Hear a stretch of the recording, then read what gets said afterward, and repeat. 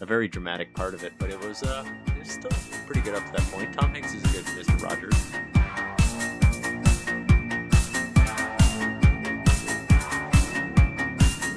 Welcome to the Four Corners Crimecast. My name is Jake.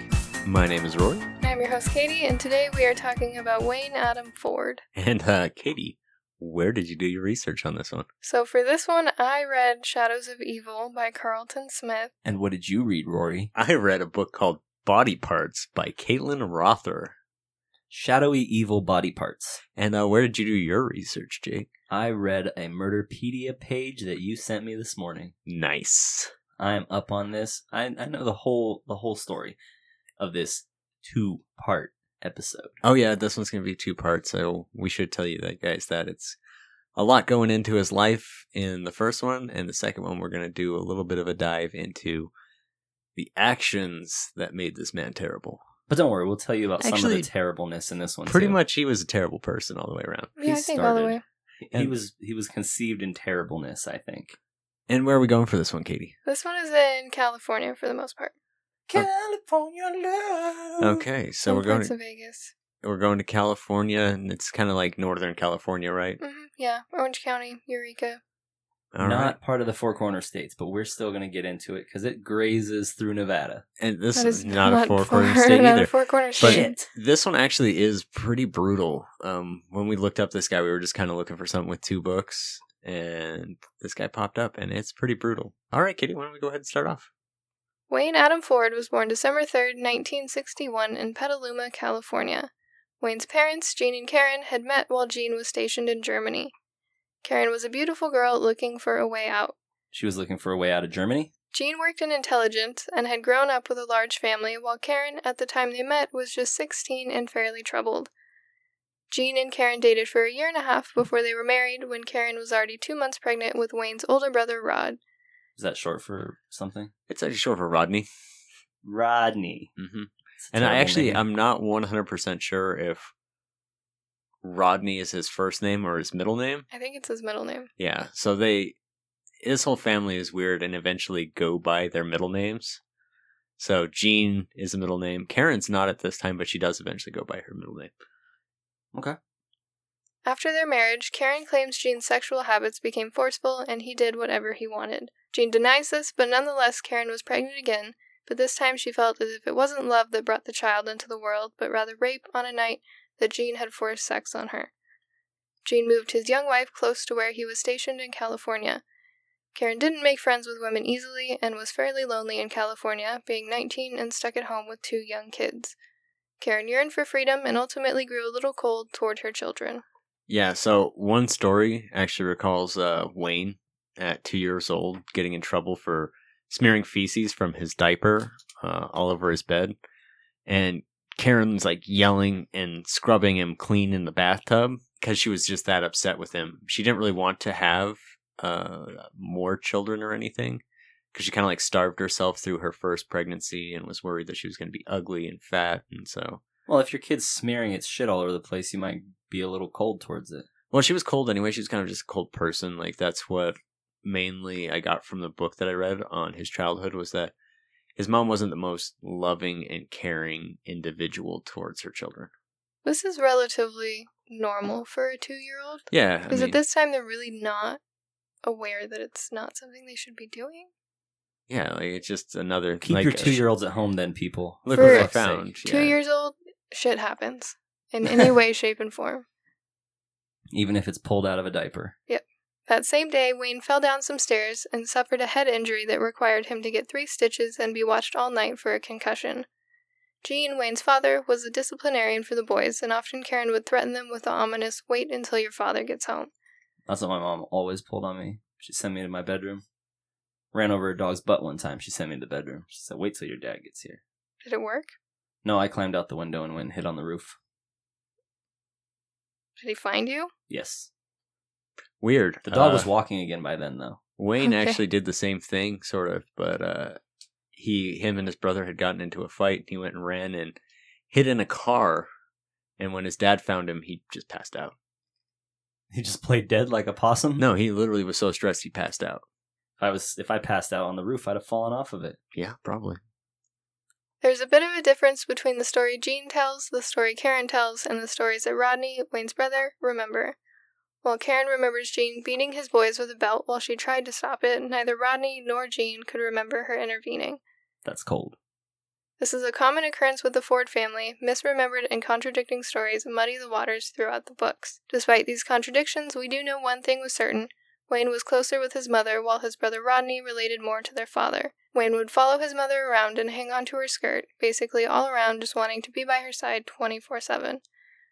Wayne and Rodney fought like brothers do, and were often handing boxing gloves to sort out their problems. Which is kind of crazy because Rodney, for a long time, was a lot bigger and constantly got the best of Wayne. But a little later on in life, when they started, actually doing this a little bit more, Wayne got really good and started beating the shit out of Rodney. Rodney was a social butterfly, while Wayne was a quiet, reserved kid who preferred to be by himself or with his mother.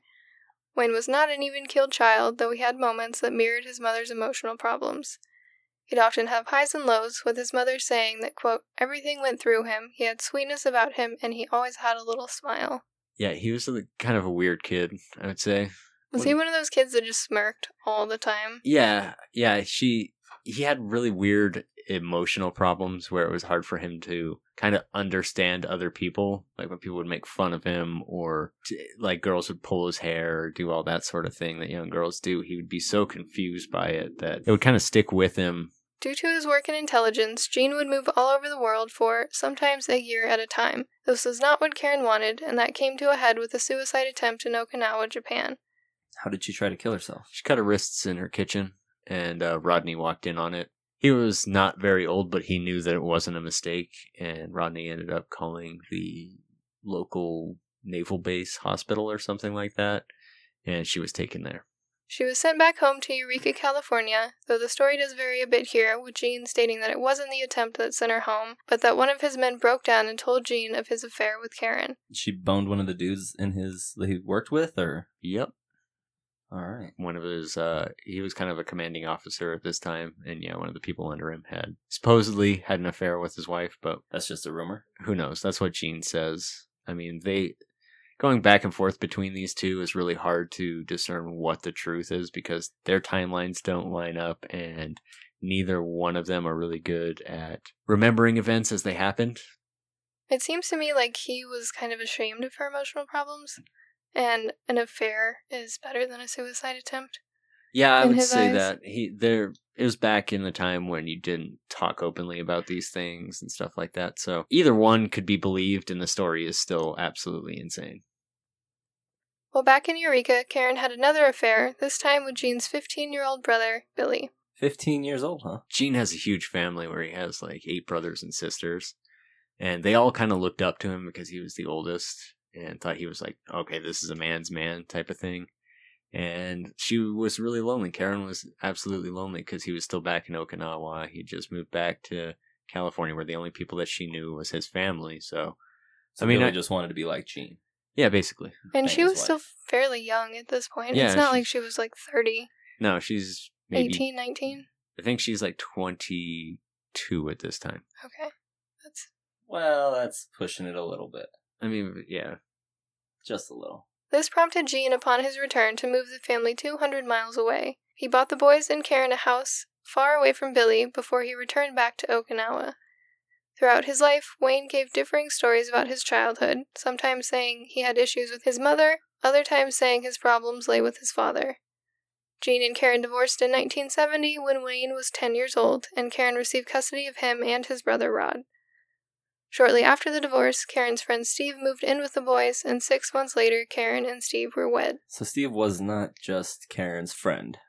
No, and he was actually a Vietnam vet mail carrier or something like that. And carried the Vietnam people their mail? No, he was a mail carrier when he got back from the Vietnam War. He was a Vietnam vet / he became a mail carrier. But there's a lot of speculation in the family that she didn't just meet Steve after the divorce, like he'd kind of been around a little bit because things sort of happened fairly quick after that. He'd probably been Uncle Steve for a while. Well, they had just met him when he showed up at the house. Like, they didn't know about Steve. Must have been really weird calling this new guy Uncle Steve. Gene would pick up one or both of the boys and take them to his home in Sonoma County, often fighting with Karen upon his arrival. Rodney says that Wayne was always happy going with his father on the weekend, learning construction or going flying. By the time the boys were teenagers, it is said that Gene favored Rodney because he was easier to communicate with, while Wayne was more like his mother and could not communicate emotion well and was confused by the ways of the opposite sex. It didn't seem like Karen was that confused by the ways of the opposite sex. No, but her own stigmas about stuff like that kind of got pushed on to young Wayne there. So she... When he was 12 years old, Karen kicked Wayne out of the house, and Wayne went to live with his father. He was happy being the only child to occupy his father's attention, but that only lasted a short time as Karen kicked out his brother Rodney, and he came to live with Wayne and his father. So she kicked out both of her kids pretty much consecutively. Actually, Rodney was a little bit later. Gene was gone for probably 2 to 4 months at this point, and like getting into the swing of his new life and happy to be, have all the attention and, not have to share the spotlight with anybody else. You mean Wayne? Yes, Wayne.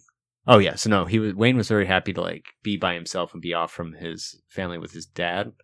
And a couple months later, Rodney gets kicked out of the house, and he, for about a week or two, bounces around from neighbor's house and finishes out the school year and stuff like that. And as soon as Gene heard that, he just was like, nope, went and picked him up. But why did she kick him out? She wanted to have her freedom. To have Uncle Cousin Billy come over? Yeah, she wanted her freedom. She wanted to be able to do what she wanted to do without having to worry about her kids, basically. And other things. I mean, they're both, teenage boys, which are fairly hard to control, I would say. She's like the Casey Anthony of the 70s, except she didn't kill her kids.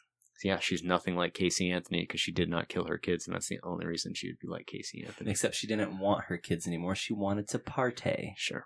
Wayne became unruly, not able to do what his teachers or father asked.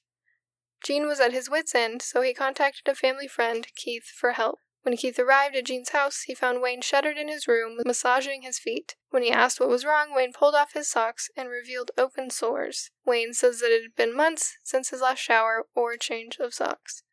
Which is disgusting. Yeah, and this actually continues a little later in life. He's not a big showerer, this guy. Change your fucking socks. Yeah. I don't care if you don't. You cannot take a shower as long as you at least change your socks. He basically gave himself trench foot. It's hard to change them when they come off in a solid form. Or when they peel your skin off with them. Yeah, gross. You gotta blow some air in there. Keith invited Wayne to live with him for the summer, and Wayne accepted. This did worlds of good for Wayne, and he was back to normal by the time he moved back in with Gene at the end of the summer. What is this Keith guy, like Dr. Phil? No, he's just a family friend who didn't have kids and would take Wayne to work with him, would hang out with him, would basically encourage him to do things that made him feel good and stuff like that. Just basically led him down an emotional path where he got all the attention that he needed and hang out with a guy he thought was cool. Like Keith was, cool dude. Like he Big had Brothers. A dad for once. Yeah, he had a real dad that would support him and provide him a role model. Yeah, basically. Okay. This lasted a short time because Gene had met his next wife and was married in 1976. Gene couldn't handle Wayne's dislike for his new wife and her daughter and sent Wayne back to live with his mother. Why didn't he like the new daughter and the mother? He also didn't want to share any more of the spotlight that was already off of him. Man, he's such a child. He's a bit of a narcissist. I mean, that's basically how his first wife and a few other people described him, was he was very narcissistic. During this time, Wayne is still somewhat attending high school, until he hit a pregnant teacher and threatened his mom in their garage. Karen decided to send Wayne to live with his Uncle Jimmy. Both parents and Uncle Jimmy had reached their wits' end when Wayne refused to behave and started getting in trouble with the police. Running away, truancy, and joyriding got Wayne a sentence of washing police cars for 12 weeks. Substantial sentence, I would say. His dad actually came in and pulled some strings and got him out of trouble a couple times. And he originally only had to wash cars for 8 weeks. But then he did his joyriding thing, and they got him to wash them for another 4 additional weeks. Did he take a cop car for a joyride? No, he just took, I can't remember, it was like some little red car that he had seen in a parking lot that he took for a joyride. It'd be pretty funny if you were washing the cop cars and you just hopped in one and got another 4 weeks of washing cop cars. Right. Every Saturday morning, they just put out a little sign, police car wash, and it's just Wayne out there. Honestly, if he'd stolen a cop car, they probably wouldn't trust him. trusted him to wash cop cars anymore. Yeah, probably not. This all changed when, after seeing the movie Boys in Company C, Wayne decides to join the Marines. Thinking this could be a good step for Wayne, Jean consents, and he talks to a recruiter. While he hadn't completed high school, he scored a 91% on his aptitude test, proof that he was rather intelligent. He was assigned to Marine Corps Air Station El Toro in Orange County, California, and given the job of defending the base from nuclear, biological, and chemical warfare. That seems like a pretty steep job for a young man. 18-year-old, yeah. Well, he technically went into boot camp at 17 and was already kind of ranking up by the time he got his job here. He ranked up quickly. Yeah. They really liked him. He was a model Marine for the most part until a few years later. Yeah. Wayne met his first wife, Kelly, in 1980 at the age of 19. Their relationship was relatively casual until one night in December. The two were driving down the highway back to her home when they came upon an accident with injuries.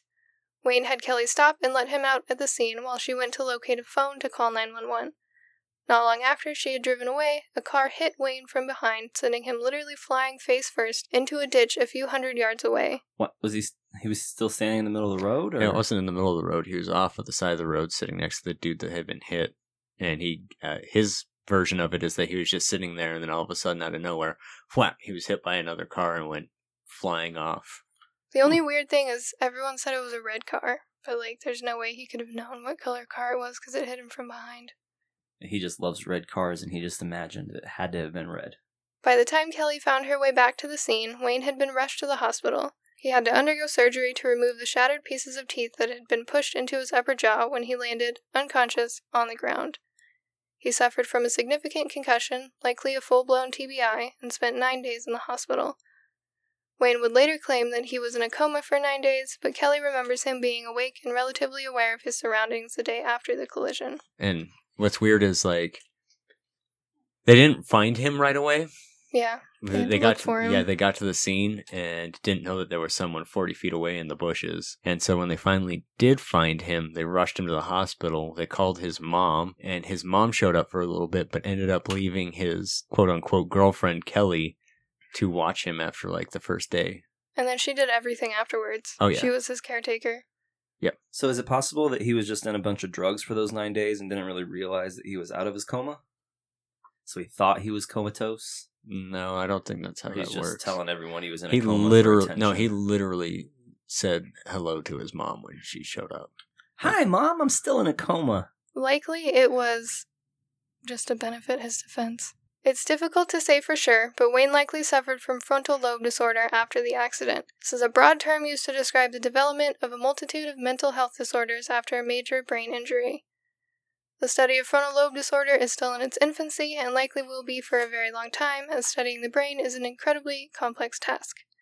What we do know is that those who suffer from head injuries and frontal lobe disorder go through what's sometimes referred to as personality coarsening, which means that their personality basically changes, and it's usually for the worse.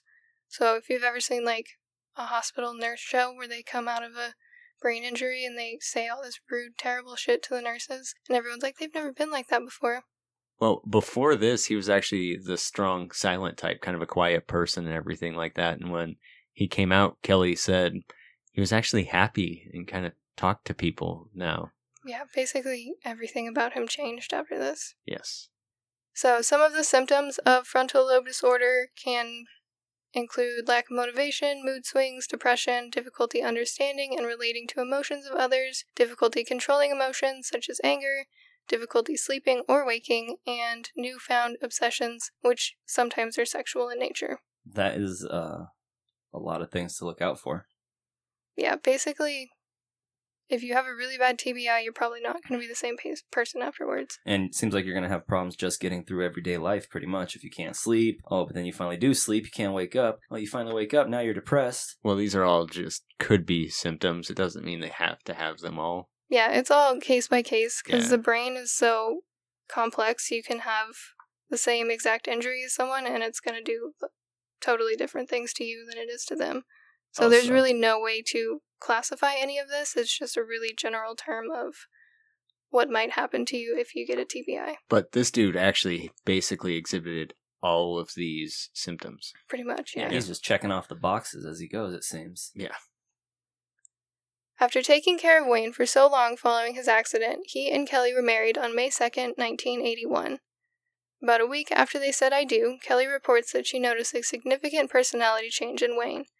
He suddenly became demanding and controlling and sometimes violent. While on a 6-week-long trip for work, Kelly learned that she was pregnant.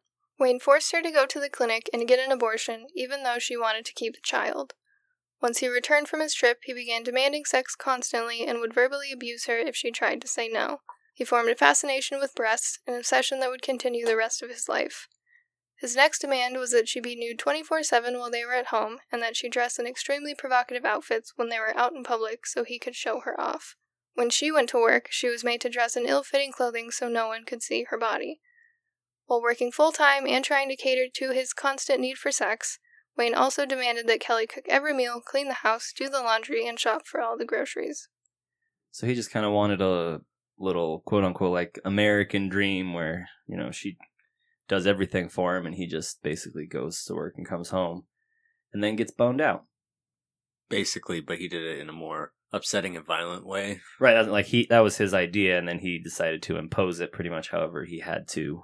Yeah, whatever he had to do. He was constantly forcing her to have sex at this point, because back then, even his Kelly admits it in the book that back then no one considered it rape if he was your husband, but he was doing that to her constantly. In 1982, Wayne took another trip with some of his Marine friends. Kelly received a phone call a couple of days after from one of Wayne's friends saying that if she sees Wayne to tell him to come back. According to Wayne, who called Kelly later that night, they had met some girls skating and one of his buddies invited them to hang out. They had oral sex with the girls, who turned out to only be 15. While one of Wayne's friends and Wayne took the girls home, they encountered a broken-down truck on the side of the road and stopped to help. Bad luck turns out that it was actually one of the girls' boyfriends. The girl jumped out of the car screaming that she had been raped. Police showed up at the cabin where they were staying, and Wayne ran out the back door and across the woods. He was eventually arrested, and his arraignment was postponed for nearly 8 months, but eventually led to him not being charged, and the only remnant left from the court records state, "Victim unavailable, declined to prosecute." So basically he got away with it. Yeah, he was on edge for 8 months, and Kelly describes this time as probably the most stressful in Wayne's existence up until this point. Because he didn't know what was going to happen. He didn't know if he was going to lose his job. He didn't know if he had really done anything wrong in his mind. She saw it and said he doesn't think he did anything wrong. He called her and confessed and told her exactly what had happened literally that night. Don't you, if you call and confess to someone, it's because you know you did something wrong? Well, he was trying to explain to her because he called her from a payphone. He was like, "Oh, hey, what's up?" And she was like, "What's going on? Your friends called and said, you need to come back. Where are you and what happened?" And so that was the story he told, just so nonchalantly, like, "Oh yeah, and then I ran away from the police after I raped this girl." Kelly finally had enough and asked Wayne for a divorce in 1983. Oh, that's what it took for her to finally leave. No, okay. The story that, more. okay, so they were actually kind of halfway between, like, okay, we're going to separate, and they were dividing all their stuff up, and she said she wanted to keep her motorcycle that he had bought for her, because they had matching motorcycles, and he freaked out and said, "Why would you want to do that?" And she's like, "Well, I have friends that ride."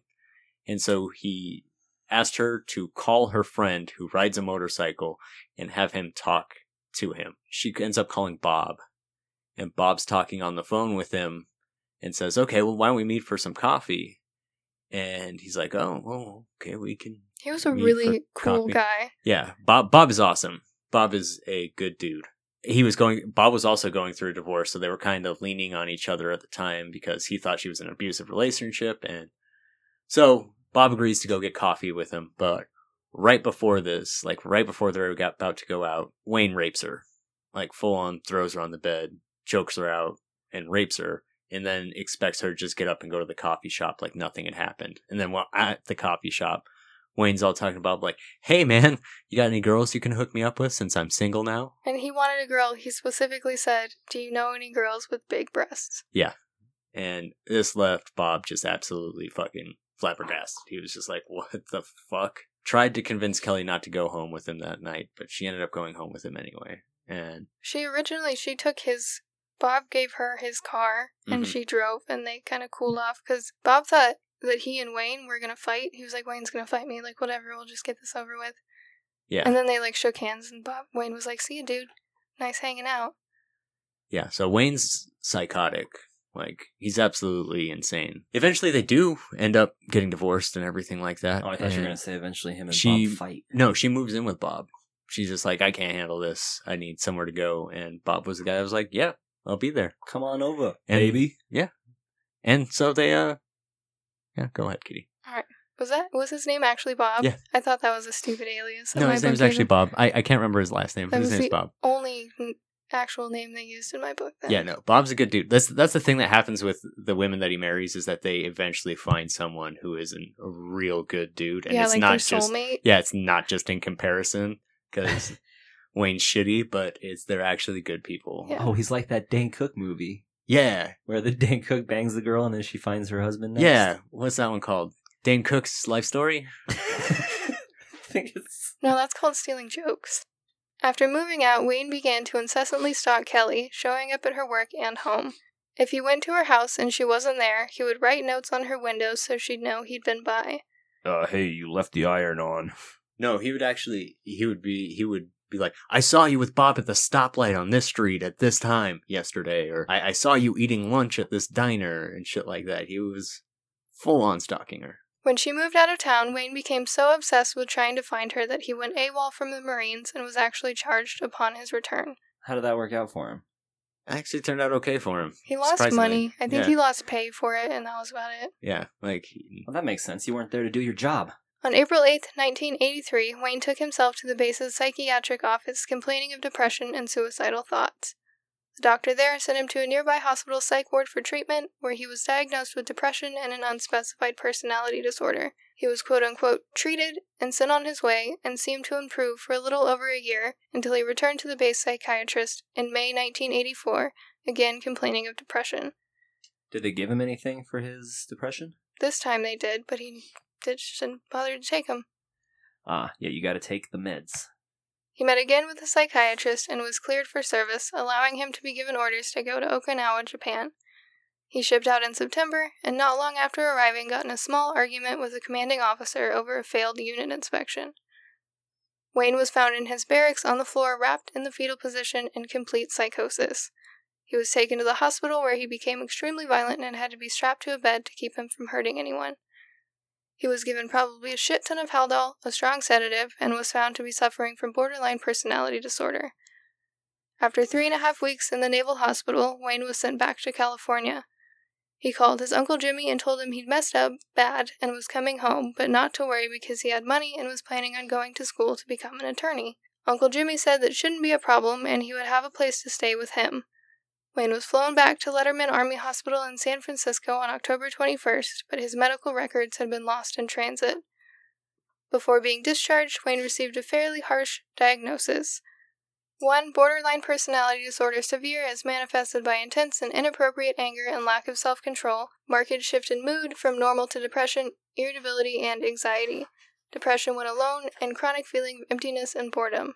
2. Atypical psychosis manifested by frequent psychotic breaks, unmarked by hallucinations or affixed delusional system, not caused by mind-altering drugs. Rule out schizophrenia. Rule out paranoid disorder. So they're saying that the last part there is basically saying that everything he has is not brought on by drugs. yeah. Yeah, and like he had been ruled out for being schizophrenic and ruled out for having a paranoid disorder. So what they're saying is that he has borderline personality disorder. Wayne was transferred to another psychiatric hospital before he was discharged. There he was labeled as a poor historian for his own life, and in his discharge papers, the last line read, quote, "The patient remains at risk of another decompensation and could become a danger to himself, others, and government property." What does it mean when he was labeled as a poor historian for his own life? He basically just lied about his upbringing, and the doctors didn't believe it because he couldn't actually put dates and times together for things. So they're saying you can't get his history from him. Yeah, and I mean, he told stories about how he was in Hell's Angel and how he had run with a hard crew. He was living by himself at 14 and all sorts of other shit. He got kicked out of the house at 12, but he wasn't living on his own, right? No, he was living with his father, Wayne, you liar. basically. On January 31st, 1985, Wayne was officially discharged from the Marines for the convenience of the government, character, and behavior disorders.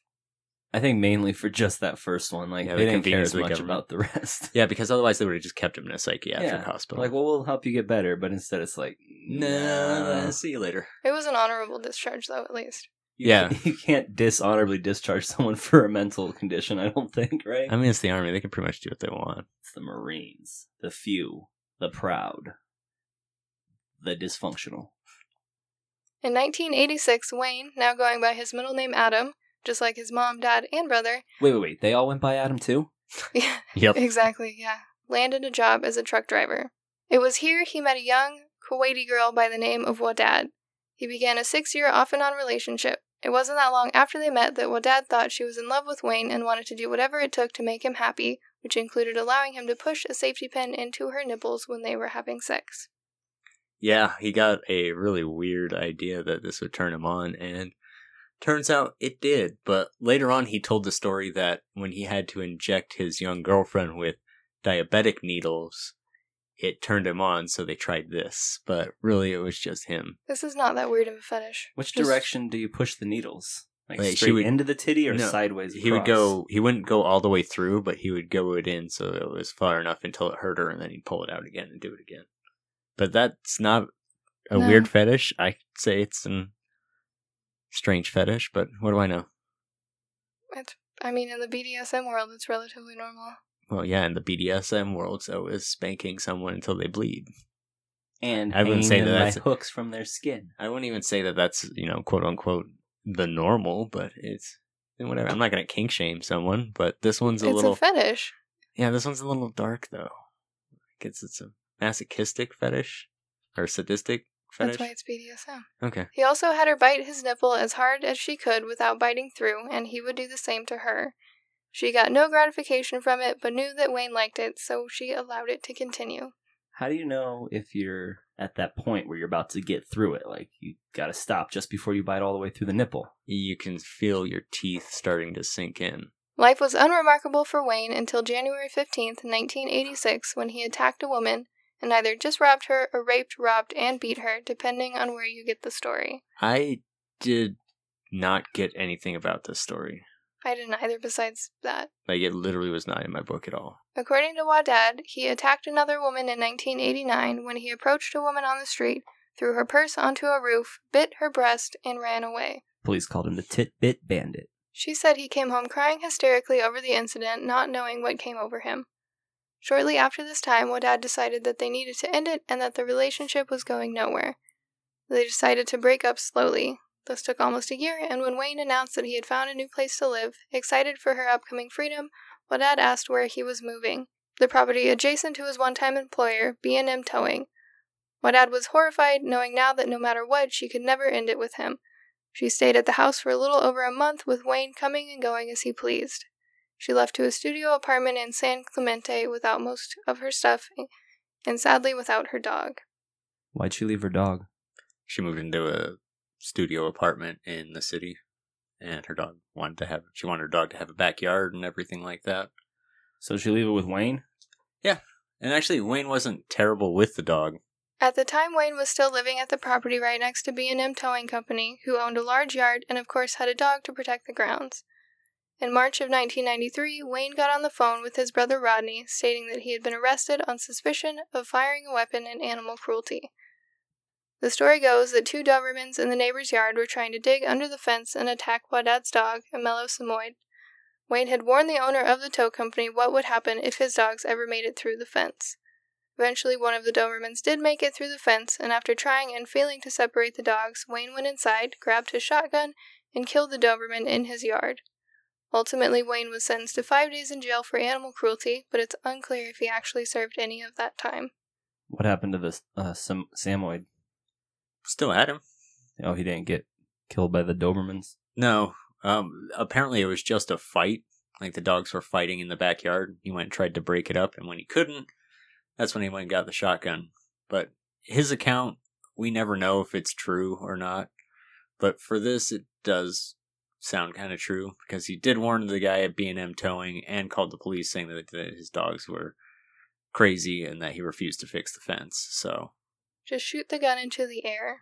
Yeah, that usually most of the time works, but Loud noise. he'd already told the tow owner, like, if those dogs get in my yard, I'm going to kill them. What's worse is that he shot the dog, and the dog didn't immediately die. It bled to death. Yeah.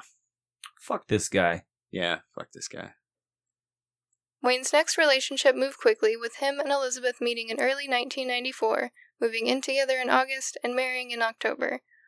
Elizabeth had gotten pregnant before the wedding. This time Wayne left the decision up to her on whether or not to keep the baby. But being 21 and unwed, Elizabeth decided to terminate the pregnancy. On October 15th, 1994, Elizabeth and Wayne were married. At the wedding, Rodney stood up and made his best man speech, saying, quote, "You shouldn't marry her. She's too young. She's too volatile. You've already had problems, and I don't see it getting any better." What was he referring to? Like, They already had problems where they had broken up and gotten back together, and he was living with his friend Dave for a little bit, and then moved back in with her, and then broke up again.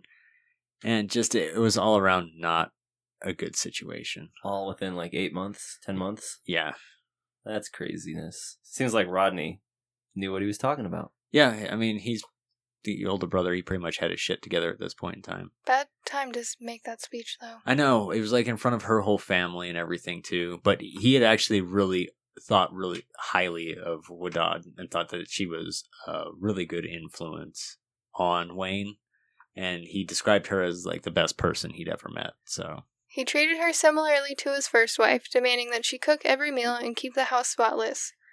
And just like in his previous marriage, Wayne wanted to expand their sex life. At one point, he asked her to have sex with other men while he sat in the room and watched. This made Elizabeth uncomfortable, but she agreed only after getting berated and with the thought that to make her life easier and attempt to make Wayne happy. One night she got drunk enough to not feel anything and agreed to do it, so they picked a Marine up at a bus stop and headed back to the barracks. The day after, Wayne was so happy and proud that Elizabeth almost felt it worth it, so they tried 2 more times, but each time Wayne was only happy for about a week before he became morose and depressed again. What could cause someone to be happy that they watched their wife get railed by other dudes? for a Weird week? fetish again. It's yeah, he likes to, I don't know, go to the extreme side of sex, and I guess this somehow gets him off. I don't know. It's really hard to say when someone with fetishes, it doesn't make sense as to how this develops. It's just weird because he was, he started out as a jealous narcissist. I mean, he's still a narcissist. He's probably still jealous, but it's like the complete opposite. I think this one has more to do with him controlling her and making her do things against her will. Yeah. He was never really jealous either with Kelly. He made her dress like that, and then like when people were like, "Oh dude, your wife's so hot, I would totally fuck her," he'd be like, "Yeah dude, I know." It was more of like, look what I have and look what you don't get to have. Yeah. Not like, oh, don't look at my wife. That's why I made her not wear any clothes when she went out, basically. That, and she worked with 400 dudes. Do you think the dudes really went up to him and was like, "Dude, I'd fuck your wife"? He wanted them to say that, so probably. Yeah, even if they didn't, he would imagine them when they looked at her saying that. Like, How tall was this fellow? He's a big guy. He was a big guy? Yeah, He's bigger like guy. 6 foot. Oh, he 6 just foot, sounds like he's got like buff. He worked out all the time and shit. He was a Marine, so He sounds like one of those motorcycle cops that's like 5'3" and gives you a ticket for not wearing your seatbelt properly. nah, he was not that bad. He reminds me of Aleister Crowley. Yeah, a little bit. She put an abrupt stop to the cuckolding when she learned that she was pregnant with a little boy in March of 1995. Even though she was pregnant, it didn't stop Wayne's demanding her to do her wifely duties. He raped her while she was in the throes of morning sickness. He took a belt and wrapped it around her throat and forced her to perform oral sex on him. He beat her with the belt and forced himself on top of her. Elizabeth ran out of their apartment screaming and grabbed a towel from the laundry room to cover up. She was screaming and Wayne told her to get back in the house, which she did only after seeing a young boy on his porch and not wanting to cause a scene. She went in and showered before allowing Wayne to have sex with her as she lay there still, trying to mentally escape. She cried as Wayne got ready to drive up and see his brother at a car show that she was expected to join as if nothing had happened. So he made her go with him right after that? Yeah, it's kind of one part of his MO is that he does this terrible thing and then expects everything to be normal and for them to continue on with whatever they were doing. On December 10th, 1995, their son, who they named Max, was born. After his birth, they began to constantly fight and break up, but Wayne always managed to sweet-talk her into coming back to him. They moved to Las Vegas, Nevada in February 1996 after Elizabeth's dad offered them decent paying jobs to support their new baby. What did Elizabeth's dad do? He was a cop. Yeah. Oh. So he was giving them cop jobs? No, he just knew a lot of people, so he brought them down to Vegas. They moved into an apartment that he rented for him and all sorts of shit. So he just had his connections and he was spreading the love. A little bit.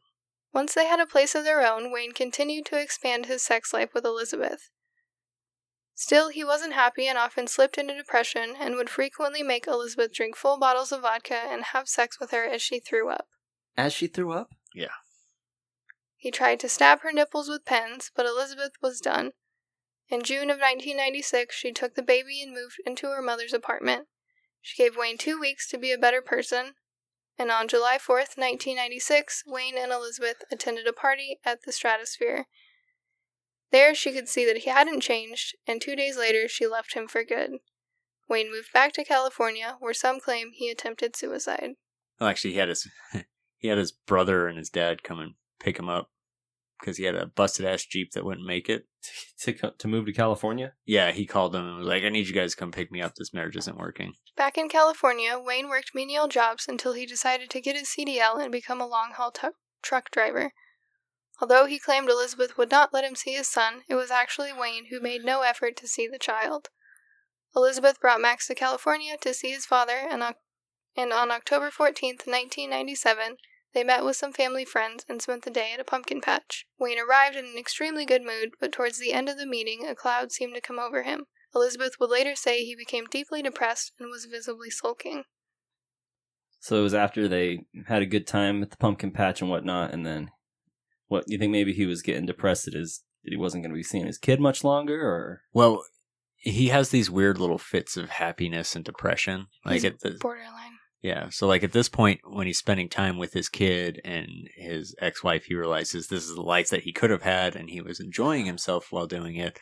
And then but after then he realized. Yeah, it was only a 6-hour visit, and she went back to Vegas. On October 26, 1997, a few friends were kayaking on freshwater Slough when they spotted a white object on the north bank of the canal. One of the friends paddled toward it, at first thinking he had discovered an armless, legless, and headless mannequin. The yellow ends he had mistaken as stuffing were actually fatty tissue from cuts that had removed the limbs from the body. Both of the victim's breasts had also been removed.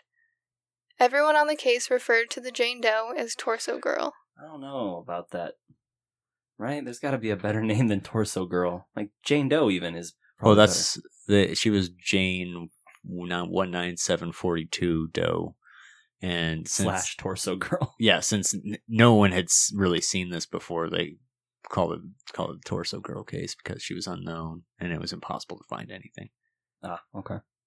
On October 29th, the autopsy revealed 27 stab wounds to the back and sides of the woman, with all but one occurring before death. The limbs were removed with different methods. Some had been sawed in half, some had been partially smashed and sawed off, as if someone had grown frustrated with the effort and time it took to cut through them. The head was removed just below the larynx, and the cuts that removed her breasts went all the way down to her ribcage. The body had been cut down the center, and her vagina had been removed. Because the body had been in the water for about a week, little to no evidence could be found. The police searched the area where the torso was found with cadaver dogs, but none of the limbs were ever found. Is that where we're going to end it this week, Katie? Yeah. I think that's a good brutal note to end it on. Yeah, so this week we just kind of covered some of the backstory, and next week we're going to go over a little more of his murders, the case, and what happened to him afterwards. There's going to be a content warning next week, so yeah, listen at your own discretion. It gets really bad. I mean, because we only have what happened to the people that escaped, really, besides what he said had happened. But their stories are brutal. I mean, really, really fucked up. So, look forward to that, but... Yeah, join us next week to find out more about Torso Girl and the other killings. It's gonna be fun. This one was just basically to set up the next episode, and there's a lot of background information, so it ran a little bit longer than we thought it was going to. But, yeah, next week's when we get to the real fucked up shit.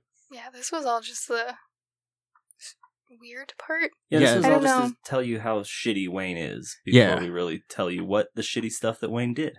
Yeah, we kind of wanted to get you into the headspace of where Wayne was at, what his background was, and how he was kind of a shitty person since his first wife. Like After his head injury. Yeah, after his head injury. I'm not going to blame everything on the head injury. No, that's what my book did. My book was like, every time he said something really terrible, he was like, but don't forget, he but had the a brain TBI, injury. Yeah. but he might have been crazy. And I'm like, I literally don't care. That excuses nothing. The TBI isn't like Tourette's, right? It's not like you just lose all control of what you say or do, right?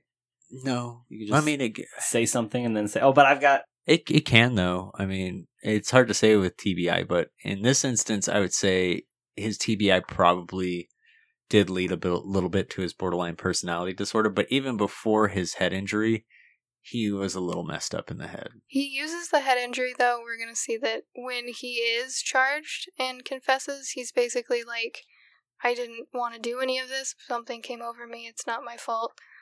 My brain Which is total got jumbled. bullshit. I mean, absolute bullshit. Yeah, we'll talk about it more next week. Yeah, we'll talk about it more next week. All right, guys. Well, thank you much for listening. We appreciate it. And as always, you can... So if you guys have any questions, comments, or concerns, feel free to send us an email at fourcornerscrimecast@gmail.com. That's FOUR cornerscrimecast@gmail.com. You can find us on Facebook at facebook.com/fourcornerscrimecast, on Instagram at fourcornerscrimecast, and on Twitter at fourcornerscrime. And give us a rate and review on Apple Podcasts, follow us on Spotify, and check out our website, fourcornerscrimecast.com. Head over there for a full episode list, to send us any ideas for episodes you guys want to hear, or just to get your free sticker from our merch store by entering Bingo Bango at checkout, getting it shipped out to you 100% for free.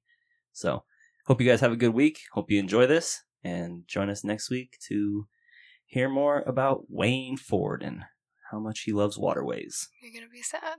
Yeah, you're going to get real sad. Am I going to cry? I hope not. I mean, you know, I felt... tend to cry. It's usually just kids, though. Yeah, but I felt pretty fucking awkward reading. Like, I'm not huge on that, and usually I can distance myself when I read about this stuff, but holy shit, it's brutal. Cool. Yeah. Well, Okay. have a good week, guys. See ya. Adios, motherfuckers! On January 31st, 1985... That's when I was born. 1985.